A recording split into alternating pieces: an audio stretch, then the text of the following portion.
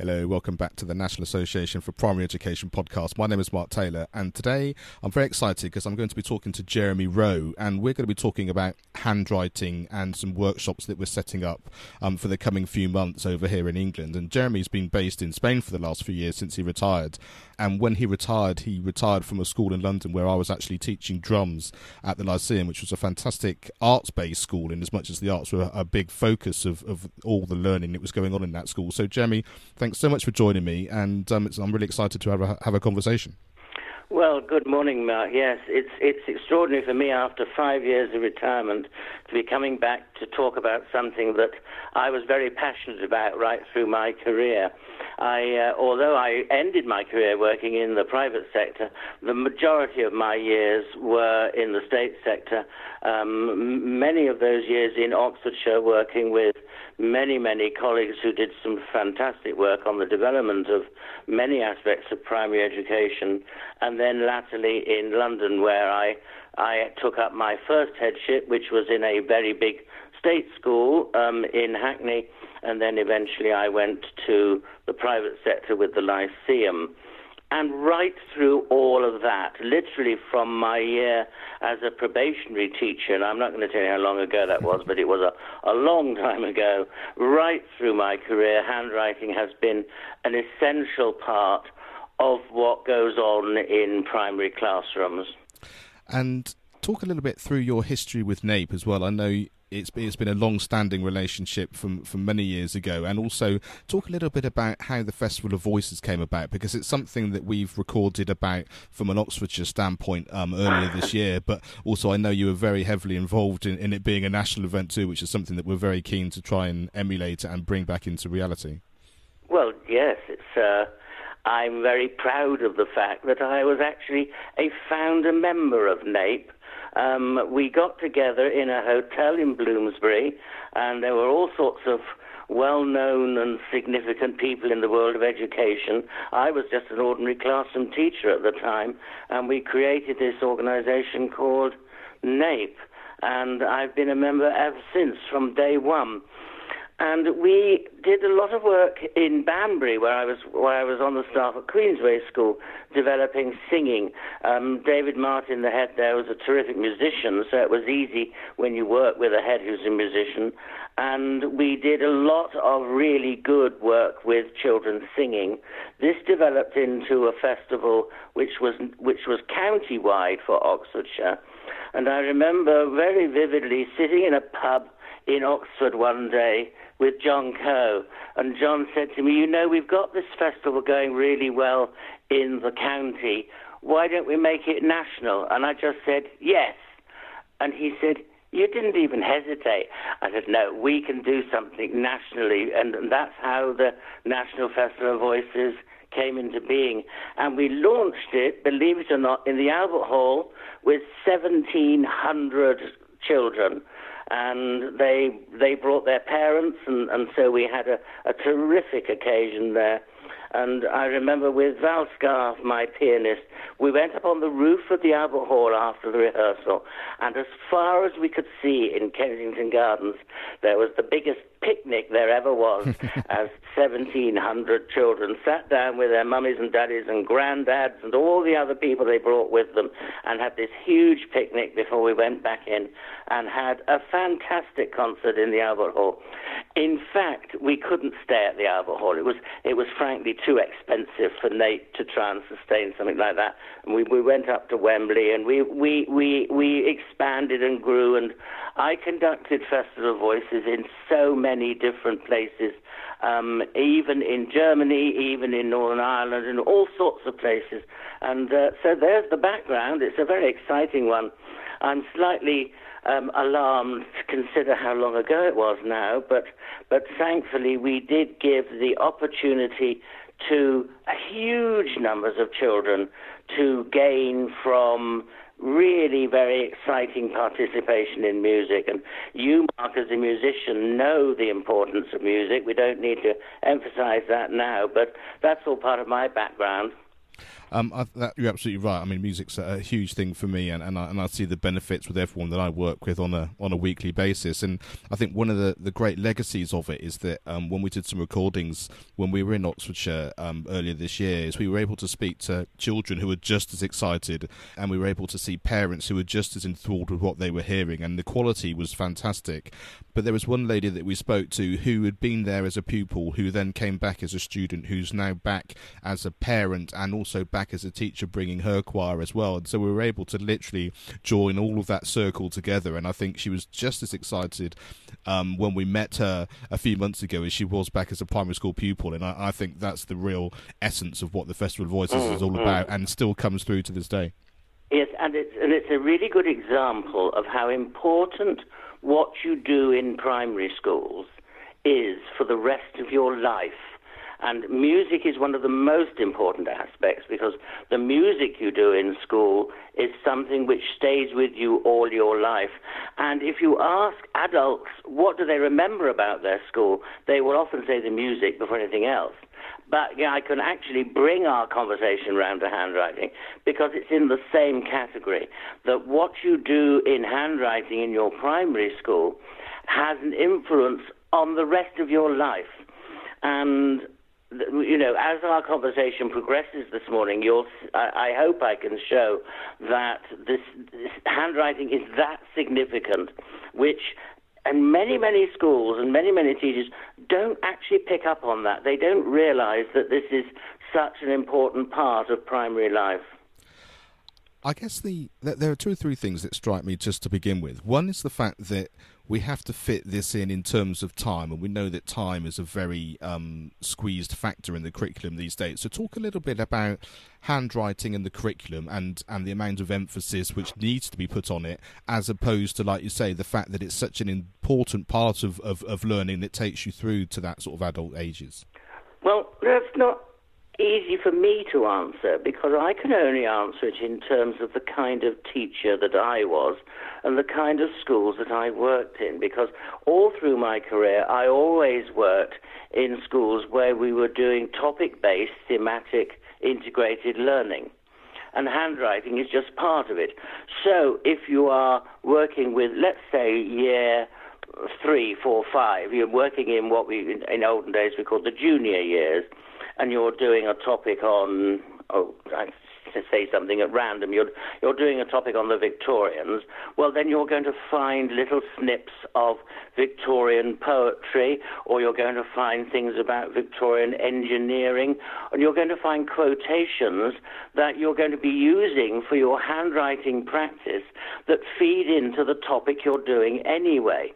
And then, because I come from that, Oxfordshire, and it's not the only county, there are many other places, but the Oxfordshire tradition of display is that you're going to be displaying your topic work, the results of your creative writing, or the results of your investigations and your science and all the other things you've done in your topic. You're going to be displaying them using your handwriting skill, and so you're practicing your handwriting so you can put this wonderful piece of poetry or a haiku, or even if it's just a caption to a painting you've done, you can put it on for part of the display. So for me, handwriting is integral to the rest of what goes on in the classroom. Now, having said that, it's not that difficult to find time, and I think there is an awful lot of nonsense spoken about the difficulties of time, because if you plan carefully, you can. Now, in many of my classrooms, I would plan the handwriting activity for first thing in the morning. So there would be work cards for children to copy, or there would be a short piece of poetry which I had written in longhand on the whiteboard, and the children knew when they came in the morning, and I always liked the idea of children just coming in, not hanging around in the playground, coming into the classroom, sorting themselves out, sitting down and doing their handwriting practice. And by 9 o'clock or whatever time the day officially started, many of them had done it and had brought it to me, and I'd looked at it and we'd talked about how successful it was or not. And sometimes I'd ask them to go and have a practice of a particular word or a particular link, or even just one particular letter shape according to where their skill lie. And we got it done first thing in the morning. It was a very calm, quiet, pleasant start to the day. But that's not necessarily an answer which is going to be very useful to every teacher, but that's where I'm coming from. Yeah, no, it makes a lot of sense, and I think you can actually it's hearing these kind of ideas and having these conversations that just opens that window slightly for people to go, I hadn't thought about that being the case, because we talk about children and their ability to concentrate and their ability to settle down into the day or after a break or that kind of thing, and actually to realise that using some of these skills as a way of doing that is something that maybe people haven't necessarily come across before. So I think there's a lot of value there. I was a great believer that children should come into their classroom and settle down quietly. We had sort of basic rules that you could come in when you arrived. So you might come in at 8:30 and you might have half an hour before the day started formally. And what the first rule was that it had to be quiet. If you came in and you wanted to be noisy, then you go back outside and be noisy at the doors. So it was a way of the whole school coming together quietly. Everybody settled into their...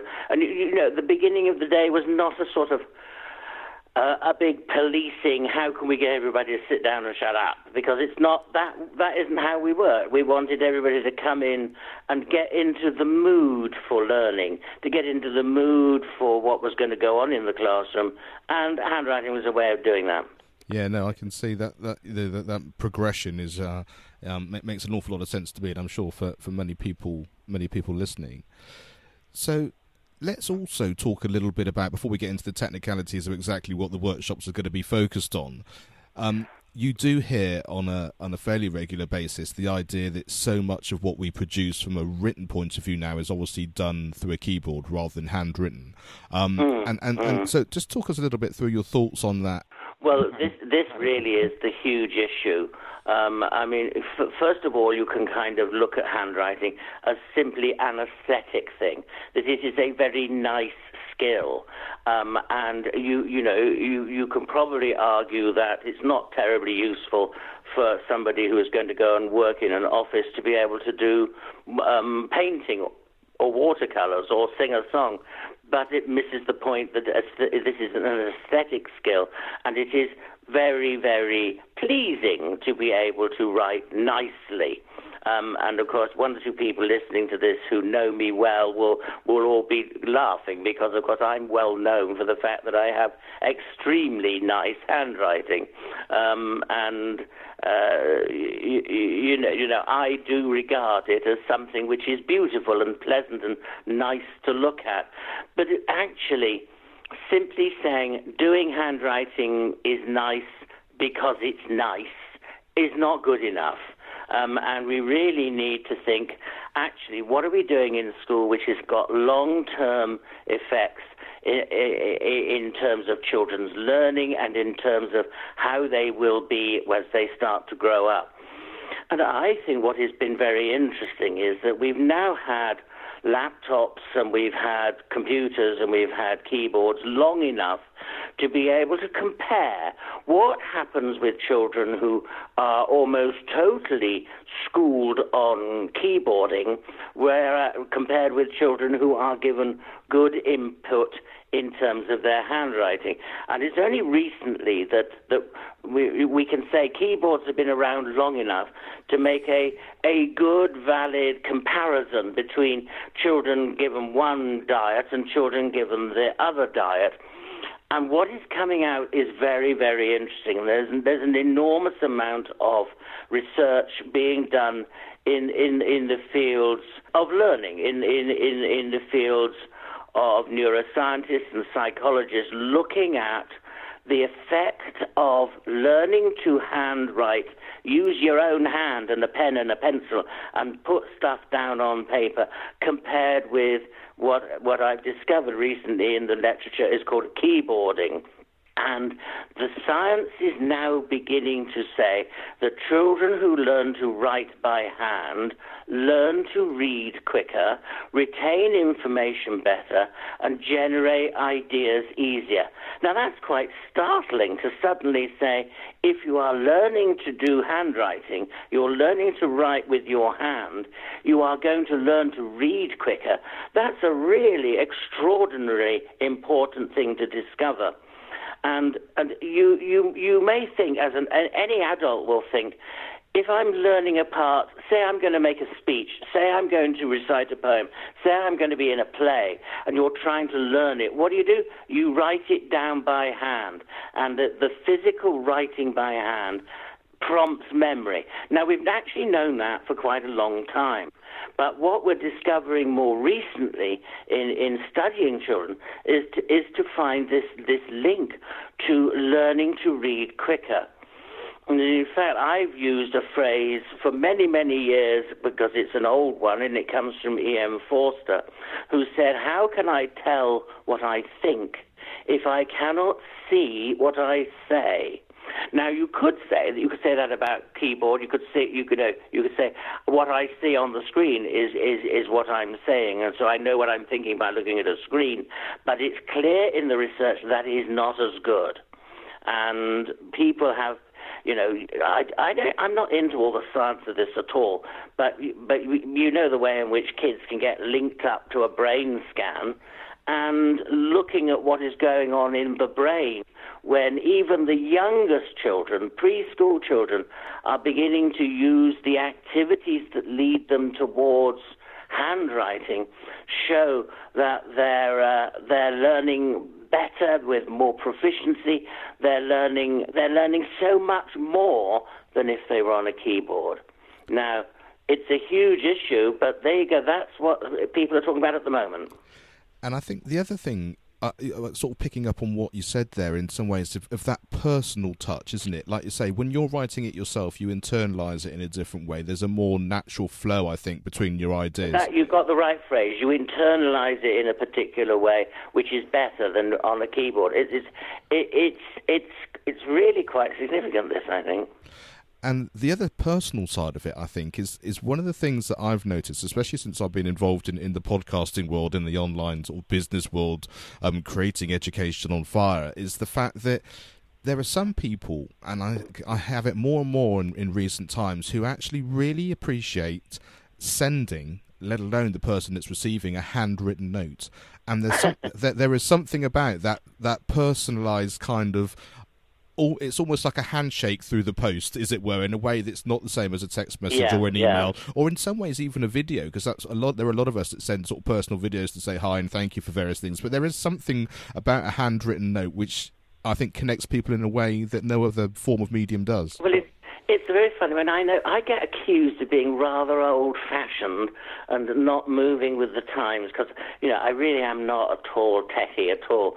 But I still like to send Christmas cards, and you get Christmas cards electronically, and I think actually, apart from anything else, it's a bit lazy just to buy a little twiddly cartoon and send it to somebody. How lazy is that? But that's by the by.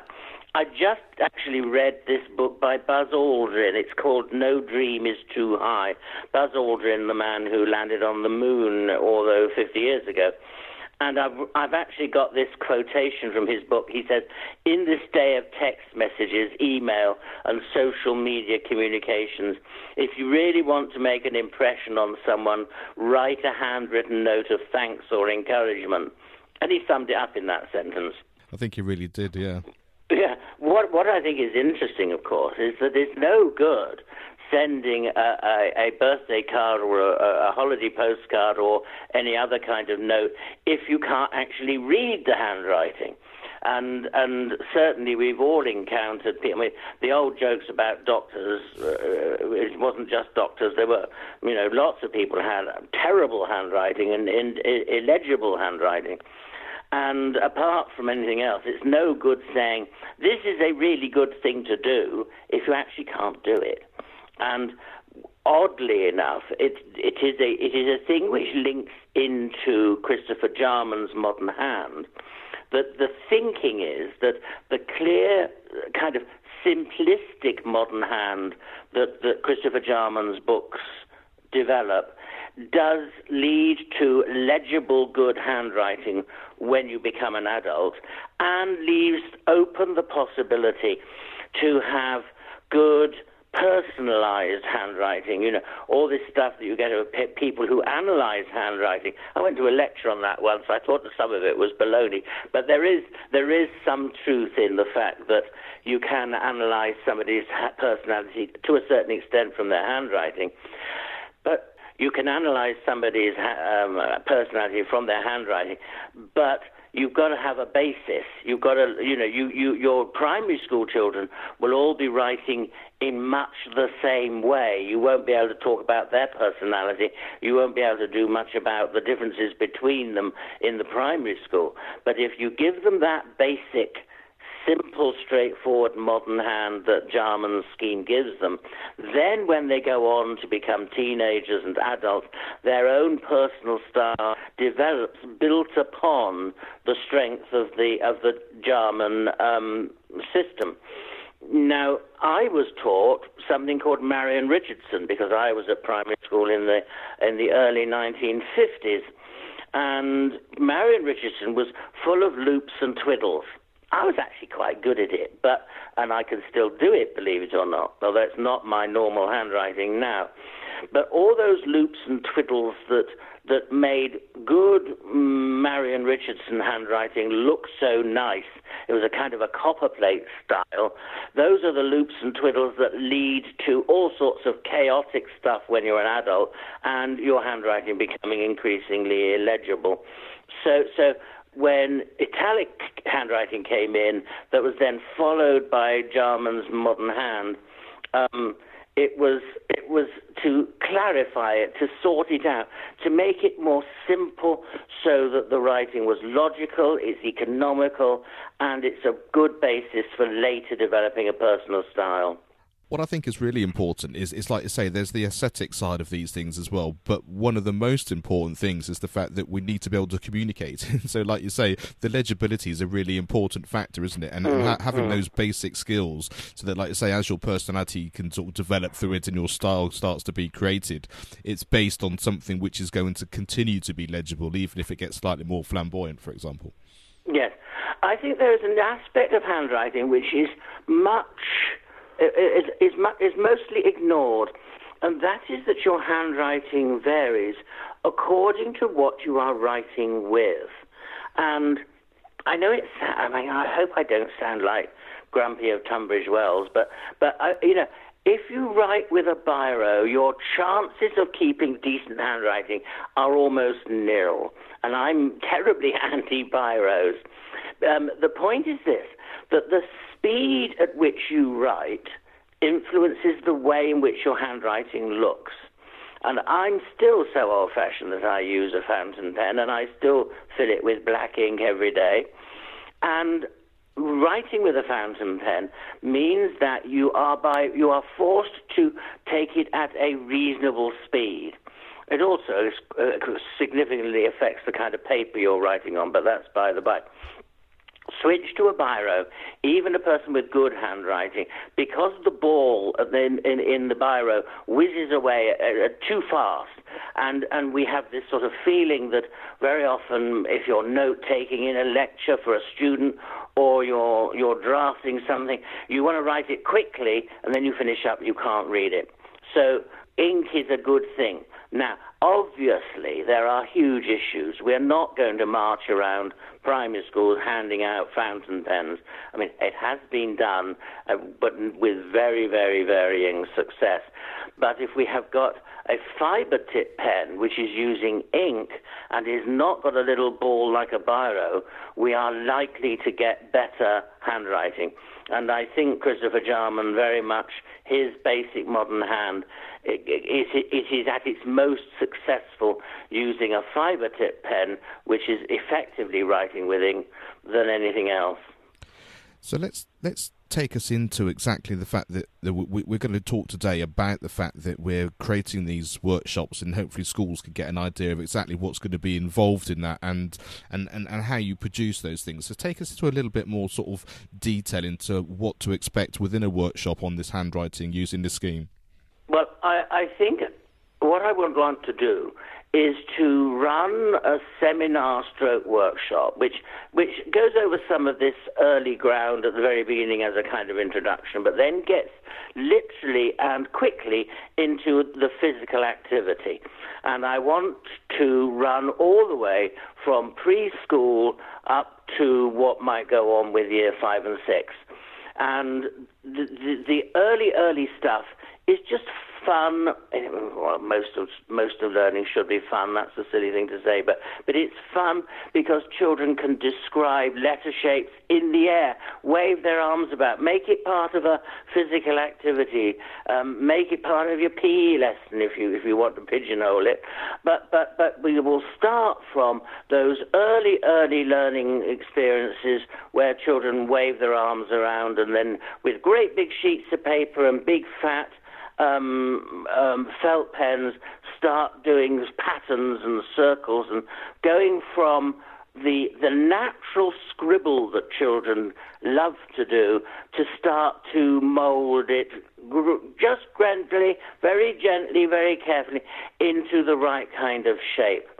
And it's interesting that by the time they are in preschool, you're going to know whether they're left-handed or right-handed, and we will pay some attention towards the end of the workshop on the modifications which are needed for left-handers.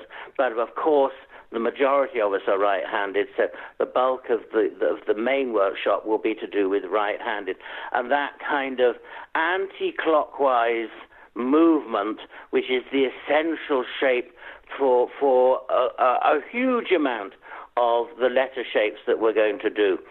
We will work our way through large sheets of paper with felt pens through to smaller sheets of paper, the introduction of fiber tip pens, and the use of patterns.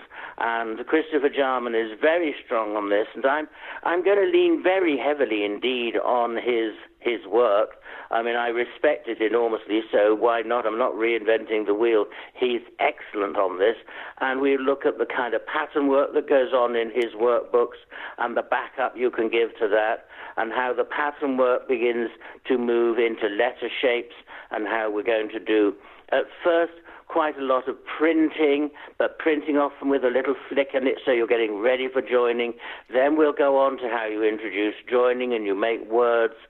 And then we'll go on to copywriting and paying attention to how you ensure you're still writing the letters in the correct way, but join them as you go. So it's not easy within an hour or an hour and a half to take an overview of a skill in primary school all the way from preschool to year 6, but that's what we're going to try and do. Well, as someone who's not a primary teacher or had to do this within a classroom, I've got a much clearer idea now in terms of what we're trying to achieve and the sorts of things that we're trying to put together. And anybody that's interested in wanting to be part of this, like we say, these first workshops are going to be in the Oxfordshire area, so if you get in contact with the National Office, if you go email nationaloffice@nape.org.uk and just register your interest, then that way we can always let you know more details, and I'm sure we'll be able to get a form and a registration thing going up as we get nearer the time of these things actually becoming a reality. But I think also we were talking about maybe being able to record these in some kind of video content as well, so that there would be people, if they're further afield, we may well be able to take this from Oxfordshire elsewhere around, but also maybe having an online content as well. Well, certainly my first thought on that is that what we simply do is to set up a video when we do the first workshop in Oxfordshire and record it and see what we think of it. I've done that kind of thing before in lots of workshops to do with developing expressive writing and creative writing in children. And when I was working in the States, it was very normal excuse me, to have a video in the corner of the room to record the whole of the session, whether it was with me working with a group of children or working with a group of adults. So we can certainly make that the starting point of video. Whether we want to go on to looking at more detailed videos, we need to discuss, because if there is a need to take the Jarman stuff and actually demonstrate it in a video, it would not be difficult to do.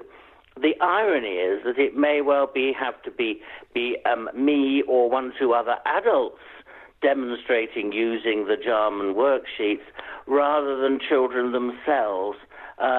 Because, unless we find a school which has been using the Jarman system for some years and have got children who have worked their way through it properly, as it were, and is willing to let their children be videoed. I mean, literally, you just want to look over the shoulder of a child. You don't have to identify them even and see how they're doing. But if we can't find a school that's got a tradition of using this sort of approach, it may well have to be adults doing the demonstrating.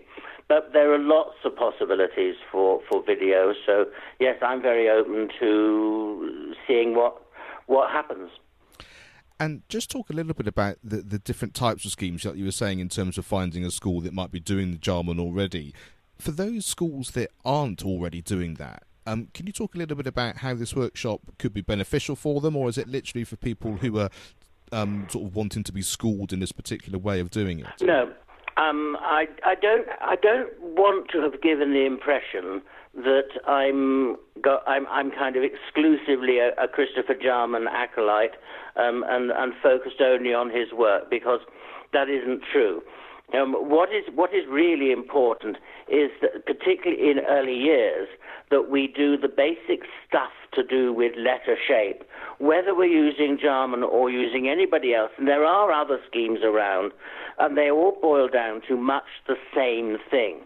And if I would take an example, if you're going to write a letter A, and of course we're talking about lowercase, we're not talking about capital letters, a lowercase a is made by making a circle in an anti-clockwise direction, which then has the stick joined onto it, and there you've got an A. And if you've got that basic concept of which way round the circle you go to make the letter A, and you're going to get that whosoever the scheme is that you're following. And so it doesn't matter really if you're doing Christopher Jarman or doing somebody else. You're going to get that basic. And that's the work which will be going on in early years. It's going to be going on right through years 1 and 2 at the very least. And that's the basis of what it's going to be. It's very interesting if you watch teenagers writing, the kids who do a letter O by going round clockwise, but the letter O should be done anti-clockwise, not clockwise.